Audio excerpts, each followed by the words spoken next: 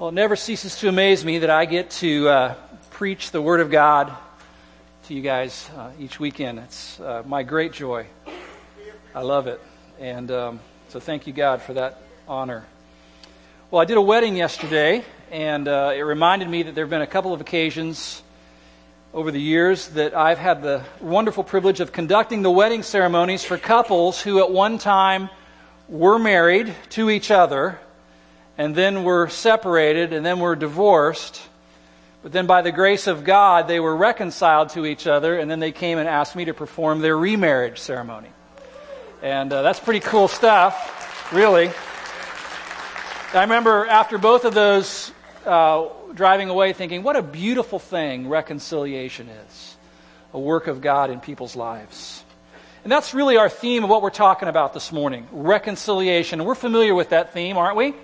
We know what that means. When two brothers, for example, get all mad and upset at each other and have a falling out and refuse to talk to each other for years and years, and then one day finally come to their senses and realize how foolish it is to continue to harbor animosity and hatred towards each other, and they come back together as brothers and restore their relationship.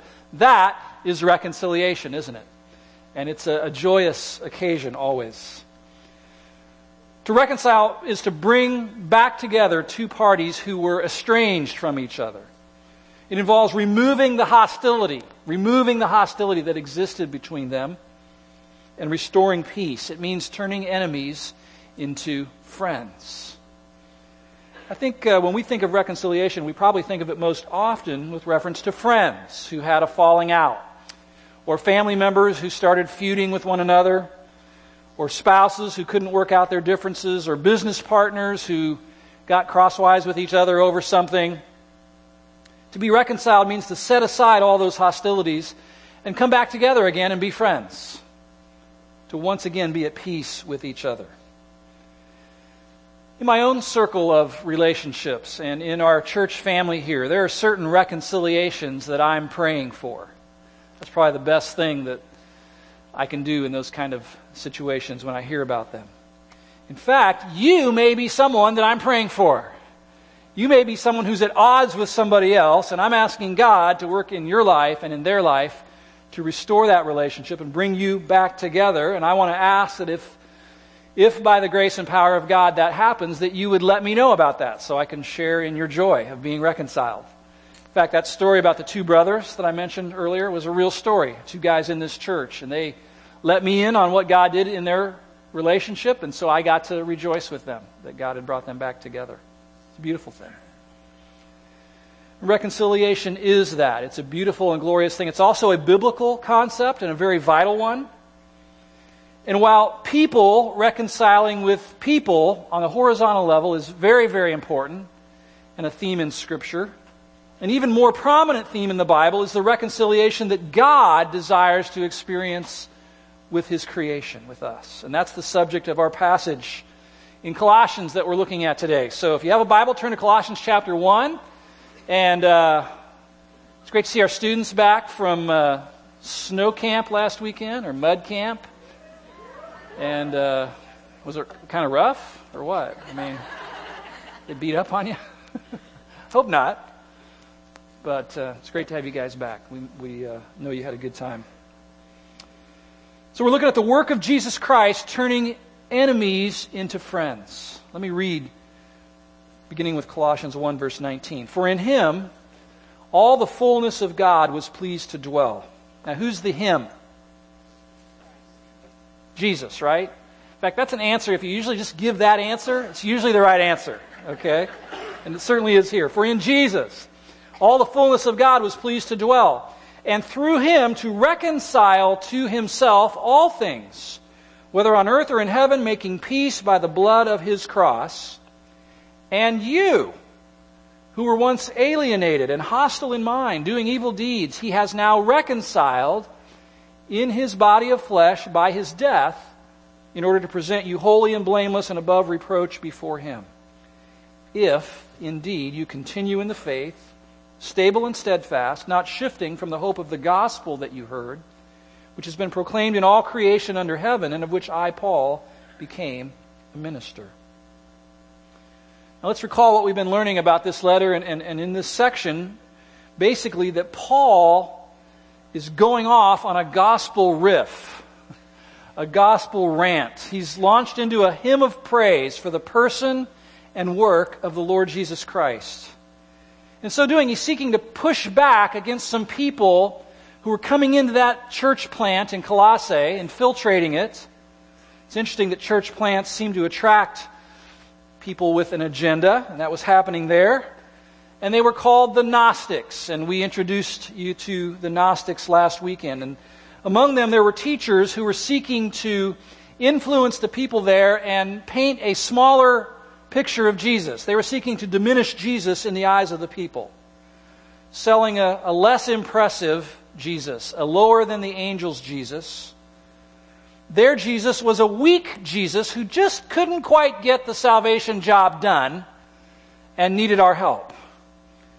They said it was fine to believe in Jesus, that's okay, but that Jesus wasn't really enough. You needed more.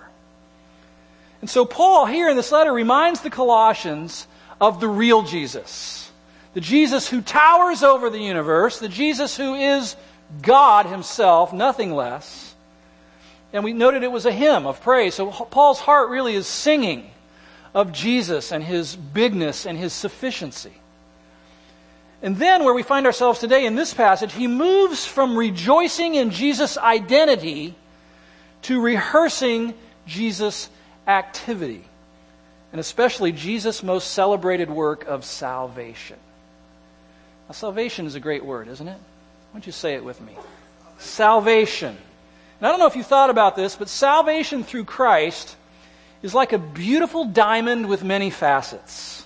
And I want to give you 6 salvation words that each describe a wonderful facet of what Jesus accomplished for his people on the cross and through the empty tomb. I think they're written out there for you on your study guide. And the first is the word regeneration. Would you say that? Regeneration. In regeneration, the sinner stands before God dead, spiritually dead, but is infused with the very life of God. If you are saved today, if you are truly a Christian, you've been regenerated. You've been made alive in Christ. He's given you his life. Second word is justification. Would you say that? Justification.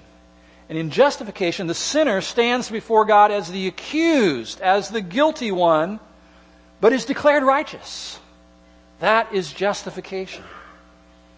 And then the one maybe we're most familiar with, forgiveness. Say that word with me. Forgiveness. Another salvation concept. And in forgiveness, the sinner stands before God as a debtor, but then the debt is completely paid off and forgotten totally. That is forgiveness.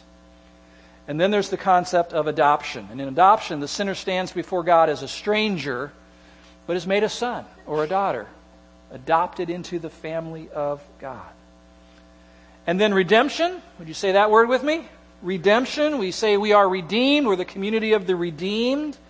Redemption. In redemption, this happens. The sinner stands before God as a slave, but is granted freedom by the payment of a ransom price, a price of blood. And then our concept for today, reconciliation.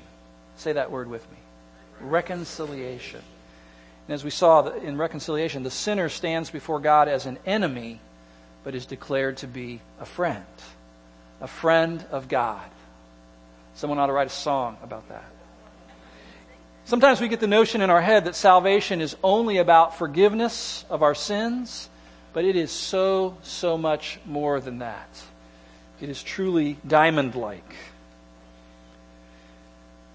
Our motto for this series is Jesus first. Jesus first. Jesus not just present in our lives, not just prominent in our lives, but Jesus preeminent over all of our lives. That's what we're talking about. Jesus, our most precious treasure, our strongest passion, our highest aim, our deepest love.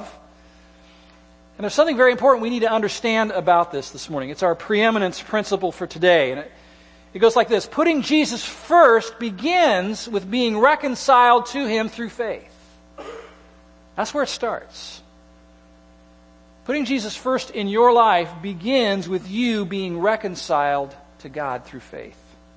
And Paul's going to explain this to us. And we're going to see in this passage 4 aspects of Christ's work of reconciliation. The plan, the mediator, the purpose, and the evidence.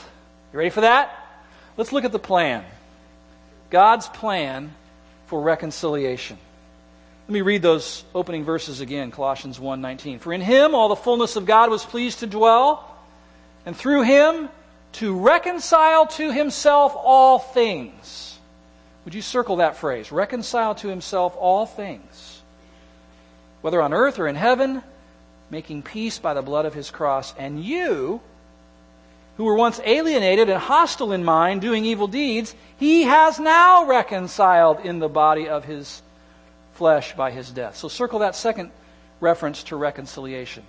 You He has now reconciled. So there is a plan, and it is God's plan.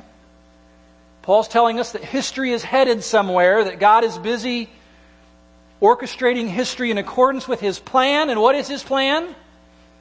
Well, here, Paul is focusing on the reconciling dimension of God's plan. It says God aims to reconcile to Himself all things, and as part of that, to reconcile to Himself people who were His enemies. So we see that Paul is stating that God's plan of reconciliation has this huge cosmic dimension to it, all things, and then it also includes personal reconciliation of you and I with our Creator God. And so Paul is really here preaching a bigger gospel, isn't he? It includes salvation for individual people, but it's more than that. It's a bigger gospel. Now, someone came up to me after one of the celebrations last weekend, kind of doing this. Pastor Steve, my brain hurts. All these new things that we're learning about Jesus are hard to wrap my brain around. And yes, that's true. But really, we should expect that, shouldn't we? As we, finite beings, are trying to comprehend an infinite God, we should expect that our brains would hurt some. And this concept here that we're going to be looking at today, reconciliation, might fall into that same category of truth that will cramp your brain a little bit. But we'll ask God to help us understand. You say, what does it mean that God says He's going to reconcile all things to Himself? Well, this speaks of the fact that all of creation is currently under a curse. We know this, right? Because of mankind's sin. We live in a sin-cursed world. And part of what Jesus secured by His death on the cross is the guaranteed restoration of all of creation to what it was originally intended to be. Did you know that the Bible says that creation literally is groaning under the weight of the curse? Listen to what Paul wrote in Romans 8, beginning in verse 18. Just listen.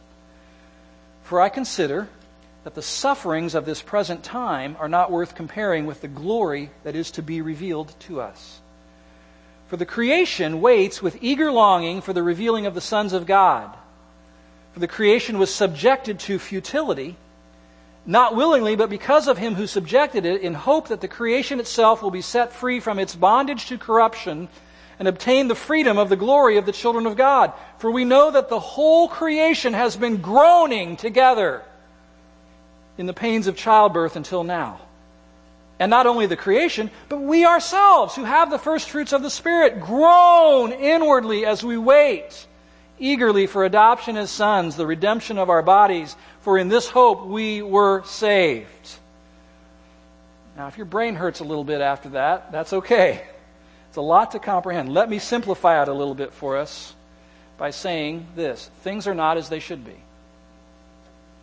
That's what he's saying. Things are not as they should be.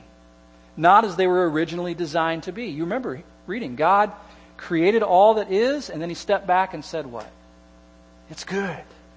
It's good. But now, in our world, there is evil. There is sin. There's pride and arrogance. There's murder and war. There's lust and adultery. There's coveting and theft and greed and idolatry and self-righteousness. All of humanity is infected with these things. And nature has been affected too. Many Bible scholars believe that natural disasters like earthquakes and volcanoes and hurricanes and tsunamis and floods and famine are the result of living in a sin-cursed world. Not to mention plagues and disease and the like. That's why it says creation is groaning and people are groaning too.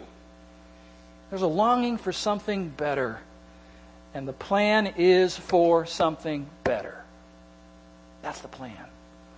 New bodies, a new heaven and a new earth.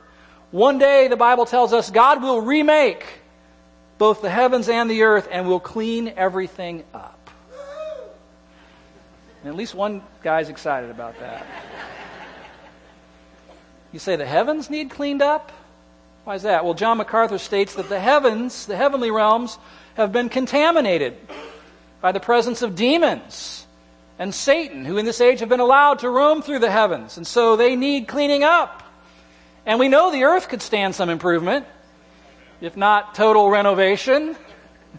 That's the plan. God will reconcile all things to himself. He will make friends with the universe again. And it will be like it was before the fall. Read Revelation 21 and 22 for more on that. That's where God says, "Behold, I make all things new." That's the plan. To reconcile to himself all things. But now there's a sticky point here. If you think about it, to be honest, we've got to ask this question. All things, right? Is Paul here teaching that all people will ultimately be saved? Is Paul here teaching what's known as universalism? That one day hell will be emptied out and all non-believers will ultimately be reconciled to God? Was Rob Bell right to contend that in the end God's love will win everything to himself? And what about Satan and demons? Are they going to be saved? Are they going to be reconciled to God too? And that's a fair question, and you could see how this verse could easily be interpreted to mean just that. God reconciling all things to himself. Well, I studied this a lot, and the scholars that I trust and that I rely on insist that Paul is not here teaching universalism, that he's not. And they point to two things. First, they say this: if he was teaching that here, then he would be contradicting what he's written in many other places in his writings, and we'd have to conclude that Paul is schizophrenic. Second, the context surrounding this verse lets us know what he means by all things. Namely, that God will reconcile to himself all things that are reconcilable. All things that he has planned to reconcile to himself. Do we find in Scripture that God plans to reconcile Satan and demons to himself? Not if you believe Revelation 20:10, which says they will be cast into the lake of fire forever and ever. Do we find in Scripture that God plans to ultimately reconcile all unbelievers to himself? Well, not if you believe 2 Thessalonians 1:8 and 9 and Revelation 20:15 and many other places. So you can do some more study on this for yourself, but for me, I'm convinced that Paul is not teaching universalism here. He's teaching rather that God will most certainly reconcile to himself all the things that he intends to be reconciled with. And yeah, that makes my brain hurt too. Paul is telling us that Jesus' death on the cross purchased huge, sweeping guarantees for creation. But it also purchased individual salvation, didn't it? That's why it's good news for us. I mean, what kind of good news would it be to hear that Christ died to restore all of creation, but that there's no hope for you? That wouldn't be good news. And so the plan is for both the cosmic restoration of all things and for personal reconciliation of individual people. And Paul hones in on that in verse 21 and 22. These happen to be our memory verses for this week. So read them aloud with me if you would. And you, who once were alienated and hostile in mind, doing evil deeds, he has now reconciled in his body of flesh by his death, in order to present you holy and blameless and above reproach before him. Did I leave the last part of that off on that slide? Sorry about that. It's probably not good to truncate the Word of God, is it? Well, look, this is where he gets personal with this notion of reconciliation to God. He brings that big notion of cosmic reconciliation down to you and to me. In so doing, he describes humanity, doesn't he? And he uses 3 terms. You who were once alienated, hostile in mind, doing evil deeds. So here we have the teaching on the doctrine of human sinfulness, human depravity.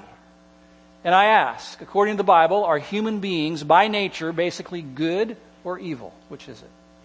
We're born into this world DOA, dead on arrival. We do not have to teach people how to be bad. You know this with your kids. You don't sit down with your kids and say, son, daughter, or I'm now going to teach you disobedience 101, because you don't know how to do that. No, they know how to do that. It's in us. Make no mistake, the Bible as a whole teaches that humanity is by nature sinful, rebellious, wicked, alienated from God, hostile towards God, loving sin and self more than God, and loving darkness and avoiding the light at all costs. But some of you might hear that and you say, well, wait a second now. Wait just a second. Maybe that was true of those people, the Colossians, but it wasn't true of me. Maybe you think, well, back before I was a believer, I don't remember hating God. I wasn't hostile towards Him. I was just kind of indifferent. I didn't think about Him that much. I didn't care that much what He thought. But I wasn't hostile. I didn't consider Him my enemy. Well, let me give you 2 things to chew on, okay, if that's your thought. First, indifference towards God is hostility towards God. Just ignoring God is immeasurably wicked. Think about it like this. What if you went home tonight and the governor of our state was sitting at your kitchen table, the governor now of the state of Ohio, in your kitchen, sitting at your kitchen table, and you just kind of went about your business and ignored him? Oh, there's some Fruit Loops in the cupboard if you get hungry. And you just kind of went about your life and you totally ignored the governor of the state of Ohio sitting in your house who is accustomed to being recognized and treated in a certain way, rightfully so, because of his position. If you just ignored him or were indifferent to him, wouldn't that be interpreted as hostility? And you would not get that opportunity to host him again, most likely. Now take that little offense and multiply it by 1 billion, and you begin to get the magnitude of the offense of being indifferent towards God, our Creator. Not only that, think about this. It's not just that sinners are hostile towards God. It's also that God is in a state or disposition of wrath towards sinners. You say, now wait a second. I thought God loved people. Yes, He does. Did you know that God has within Himself the capacity to be both wrathful and loving simultaneously? Just like you do. Think about your kids for a minute. God has that capacity. He loves people, but He absolutely hates sin and rebellion. He hates pride and arrogance. He has to, because He's holy.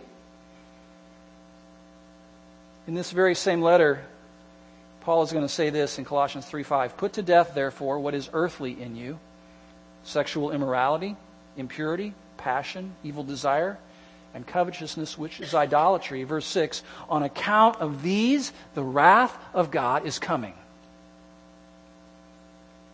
Just read Ephesians chapter 2 sometimes. It starts out like this. And you were dead in your trespasses and sins, in which you once walked, following the course of this world, following the prince of the power of the air, the spirit that is now at work in the sons of disobedience. Who's that? That's Satan. Among whom we all once lived in the passion of our flesh, carrying out the desires of the body and the mind, and were by nature children of wrath like the rest of mankind. That's humanity. All of us apart from Jesus Christ. Dead, no life of God in us. Sinful, following the world, following the prince of this world, dominated by fleshly passions, doing whatever our bodies told us to do, doing whatever our minds told us to do, under God's holy wrath, enemies of God, desperately needing to be reconciled to God. Not a pretty picture, but true nonetheless. thankfully, God's plan included provision for humans to be reconciled to their Creator. Amen? I mean, that's a good thing. Now think for a minute about the process of two estranged parties being reconciled. Oftentimes there's a need for a third party to enter the picture. We call a what? A mediator. That's right. In the process of humans being reconciled to our Creator, we needed a mediator. And Paul leaves no doubt as to the identity of the mediator of our reconciliation with God. That's the second thing we're going to look at. Two phrases that he uses clue us in. He says, making peace. That's a reconciliation term, isn't it? Making peace by the blood of his cross. Then he says, he has now reconciled in his body of death by his flesh. So whoever this mediator was, he accomplished the mediation and restored peace through a bloody death on a cross. I think I know who that is. In another place, Paul identifies the mediator very clearly, 1 Timothy 2:5. For there is one God, and there is one mediator between God and men, the man, Christ Jesus. So Jesus is the mediator of reconciliation between a holy God and sinful people. As the Bible says, Christ has once suffered for sins, the just for the unjust, that he might bring us to God.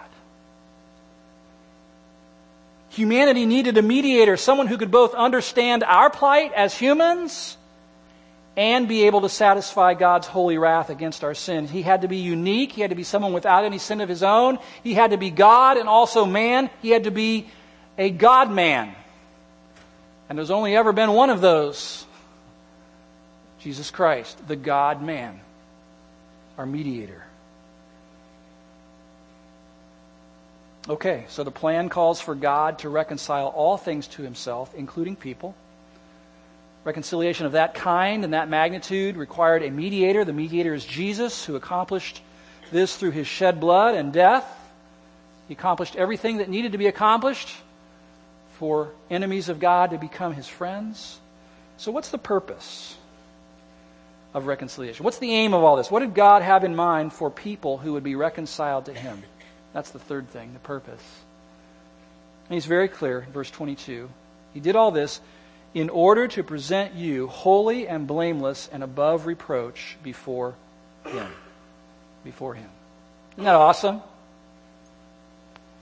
The purpose of you and I being reconciled to God, becoming his friends, being saved, born again, reconciled to God, at peace with God. The purpose is this, that one day we all together will be presented to Jesus as holy and blameless and above reproach. Now that sounds a lot like what is said in Ephesians chapter 5 about Jesus' bride, the church. Let me read it for you. Ephesians 5:25. Husbands, love your wives as Christ loved the church. Amen, guys? He loved the church and gave himself up for her, that he might sanctify her, having cleansed her by the washing of water with the word, so that he might present the church to himself in splendor, without spot or wrinkle or any such thing, that she might be holy and without blemish. That's interesting. That is ultimately why God reconciled you to himself, so that you could be a part of the spotless bride who will one day thrill the heart of Jesus Christ with her absolute purity and the beauty of her holiness, and be united with him and dwell with him forever. Every marriage here on the earth was intended to picture that. Christ's love for his church, his bride. And if you're not accustomed to thinking about the church in that way, if that makes your brain hurt, welcome to the club. We're all there. Many of us have never thought about this very much. The Bible opens with a marriage. It closes with a marriage, a wedding ceremony. One of the golden threads woven throughout the entire Bible is this notion that God is preparing a bride for his son, an eternally lovely companion for the king, and she must be completely pure and holy. And sinful people are not, and thus the need for reconciliation through a mediator. and the lifelong process of being purified and cleansed and made holy for Him. That's why we've been saved, for Him. And did you notice that the mediator and the groom are the same person? That makes my brain hurt. It's all about Jesus. I've been telling you for the last several years, it's all about Jesus Christ. And I'm more convinced of that now than ever. It's all about Him. You exist for Him. We exist for Him. The church exists for Him. It's all about Jesus Christ. All right? So here's a pertinent question for us to consider, for you to consider. How do you know that you have been reconciled to God? How can you know that? What's the evidence of that? Is there proof? Are there some identifying marks that a person has been reconciled to God? The evidence of reconciliation. Listen again to the final verses here. I'll start with 22. He has now reconciled in His body of flesh by His death, in order to present you holy and blameless and above reproach before Him. If indeed you continue in the faith, stable and steadfast, not shifting from the hope of the gospel that you heard, which has been proclaimed in all creation under heaven, and of which I, Paul, became a minister. Now there's a big word there, the first word of verse 23. What is it?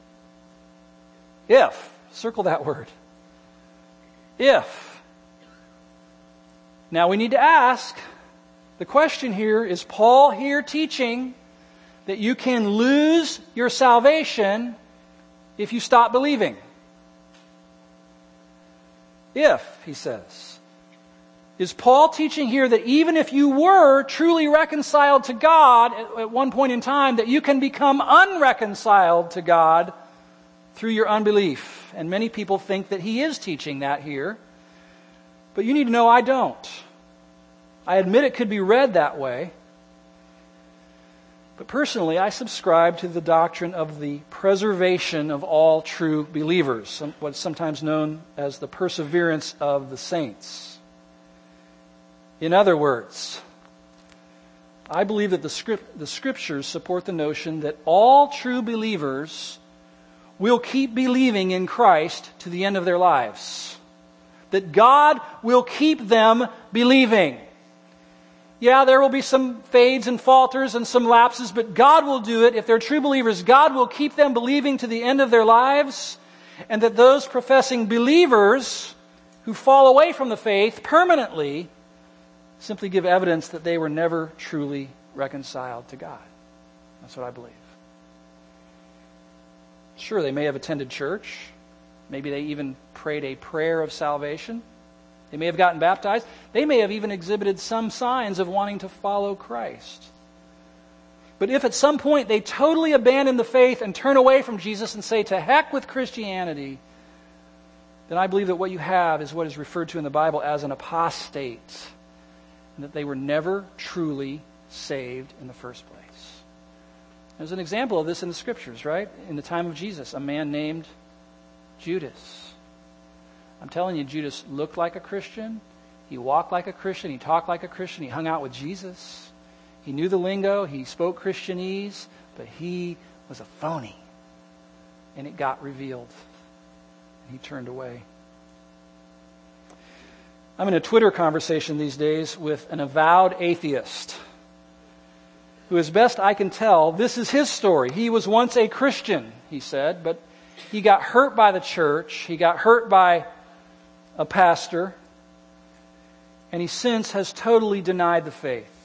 And he told me that he thinks I've been duped, and I'm crazy for believing the way that I do. So I'm okay with that. I'm trying to get him to open up more about those hurtful things that happened. But if his rejection of Christ is indeed permanent, I don't believe that he lost his salvation. I believe that he came close, but he was never truly saved and reconciled to God. What is Paul saying here? I believe he's saying that the evidence of having truly been reconciled to God is the possession of a strong faith in Christ that is anchored firmly in Christ's work on the cross, and that keeps clinging to Jesus even when it gets hard. Even during the dark seasons of your life, even when answers to prayer aren't coming, even when hardship and even persecution hit. He says, continue in the faith, stable and steadfast, not shifting from the hope of the gospel. When I think about that, I think of the word anchored. That's the picture in my mind, isn't it? Anchored.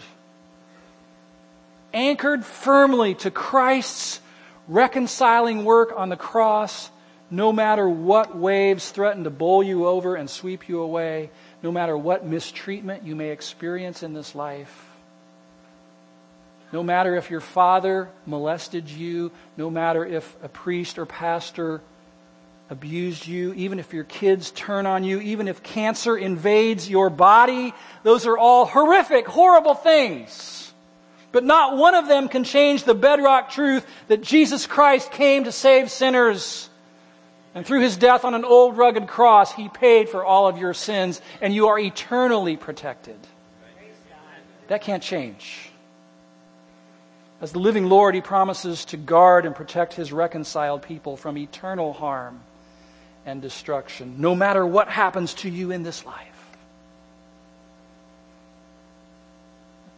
In recent days, I keep coming back to the words of this hymn. My hope is built on nothing less than Jesus' blood and righteousness. I dare not trust the sweetest frame, but wholly lean on Jesus' name. When darkness veils His lovely face, I rest on His unchanging grace. Through every high and stormy gale, my anchor holds within the veil. On Christ, the solid rock, I stand. All other ground is sinking sand. All other ground is sinking sand. It's true, isn't it? Listen, things happen in this life. Disappointments will come in this life. God has never promised to shield you and I from those things. Dreams can be dashed in this life. But as my small group co-leader said to us this past Tuesday night, some people have developed an eternal perspective on those kinds of things. They cling to Jesus despite the disappointments, knowing that in the end, all things will be made right, all injustices and mistreatment will be dealt with, and God will prevail in the end. That's what faith does. It clings to that. That stable, steadfast, persevering faith is evidence that a person has been reconciled with God. So let me finish by asking this question. So how do you go about receiving that? How do you go about becoming reconciled to God as a person, as an individual? How does that come about? As my grandma used to say, it would be a crying shame if God the Creator went to all the effort that He went to in order to reconcile all things to Himself and you to Himself through the suffering and death of His Son on the cross. If God went to all that effort and you didn't get in on it, what a crying shame, needlessly ending up being judged for your own sins when your sins have already been judged for in the body, the flesh of Jesus Christ. So how does an individual become reconciled to God? Well, Paul in verse 23 says that someone must proclaim the gospel message to you. Check. That just happened. You must hear it. I can't speak to that. And you must believe it. Think about that for a minute. What if God had set it up a little differently? What if He said, well, if you want to be reconciled to me, here's what you got to do. You got to make a pilgrimage to Israel. And then you got to crawl over cut glass to the Temple Mount and there pray for 1,000 hours. And then I'll consider it. What if God had said that? But He didn't. In fact, what God says is, I did it all. I did all the work necessary to reconcile you to myself. That's why we talk about the finished work of Jesus Christ on the cross. You can add nothing to it. You can't contribute anything to it. It's tetelestai. It's finished. It's perfect. It's done. You don't have to make a pilgrimage to Israel and crawl over cut glass and pray for 1,000 hours. Jesus did what was necessary for you to be reconciled to God. You have simply to hear it and believe it. That's what grace is all about. That's why Christians sing about amazing grace. How sweet the sound. That's our God. That's our God. The hope of reconciliation with God and eternal protection can be yours today if you hear the gospel message proclaimed and believe it. Turn from your sin and cling to Jesus Christ and what He's done for you. So in just a moment, we're going to participate in the Lord's table once again. And maybe you say, well, didn't we just do that a couple of weeks ago? Well, yes. And we did it in our small group just this past Tuesday night. But this passage so lends itself again to remembering the person and work of Jesus Christ, doesn't it? We can't be over-reminded of all that He's done for us. And so we're going to participate. And I know many of you are true believers. You, without a doubt, have been reconciled to God. And so you can come and take the wafer that represents His body and dip it into the cup and partake of that. And maybe you want to just stand here for a few moments. Find a place to stand and just say, thank you, God. Thank you for paying the price for me. But I imagine there are some of you who are not yet reconciled to God. Maybe you know it, or maybe you don't. But if you want to be, this today could be your first true experience of the Lord's table as a believer. And so if that's you today, before coming and participating, and there are tables on the sides also that you can use, I'm going to ask you to go to one of our prayer partners. They're going to be back in that corner and over in this corner over here, and just walk up to them and say, I want to be reconciled to God. And they will guide you into that, and they will pray with you. And then they will walk with you over to the table where for the first time as a new believer in Jesus Christ, you can participate in the body and blood of Christ. Wouldn't that be cool? I imagine there's several of you this morning who need to do that. And so let me pray now and ask the Lord to meet us in a very special way. Our Father, I am astounded. My brain hurts at the scope and magnitude of your reconciling work. I can't totally get it. All things made friends with once again. I'm trying to understand that, but what I do get is that I have been reconciled to you through the work of Jesus on the cross. And Lord, I remember it. I turned from my sins and I believed your gospel. I clung to you, Jesus. I've not really ever doubted it since that night.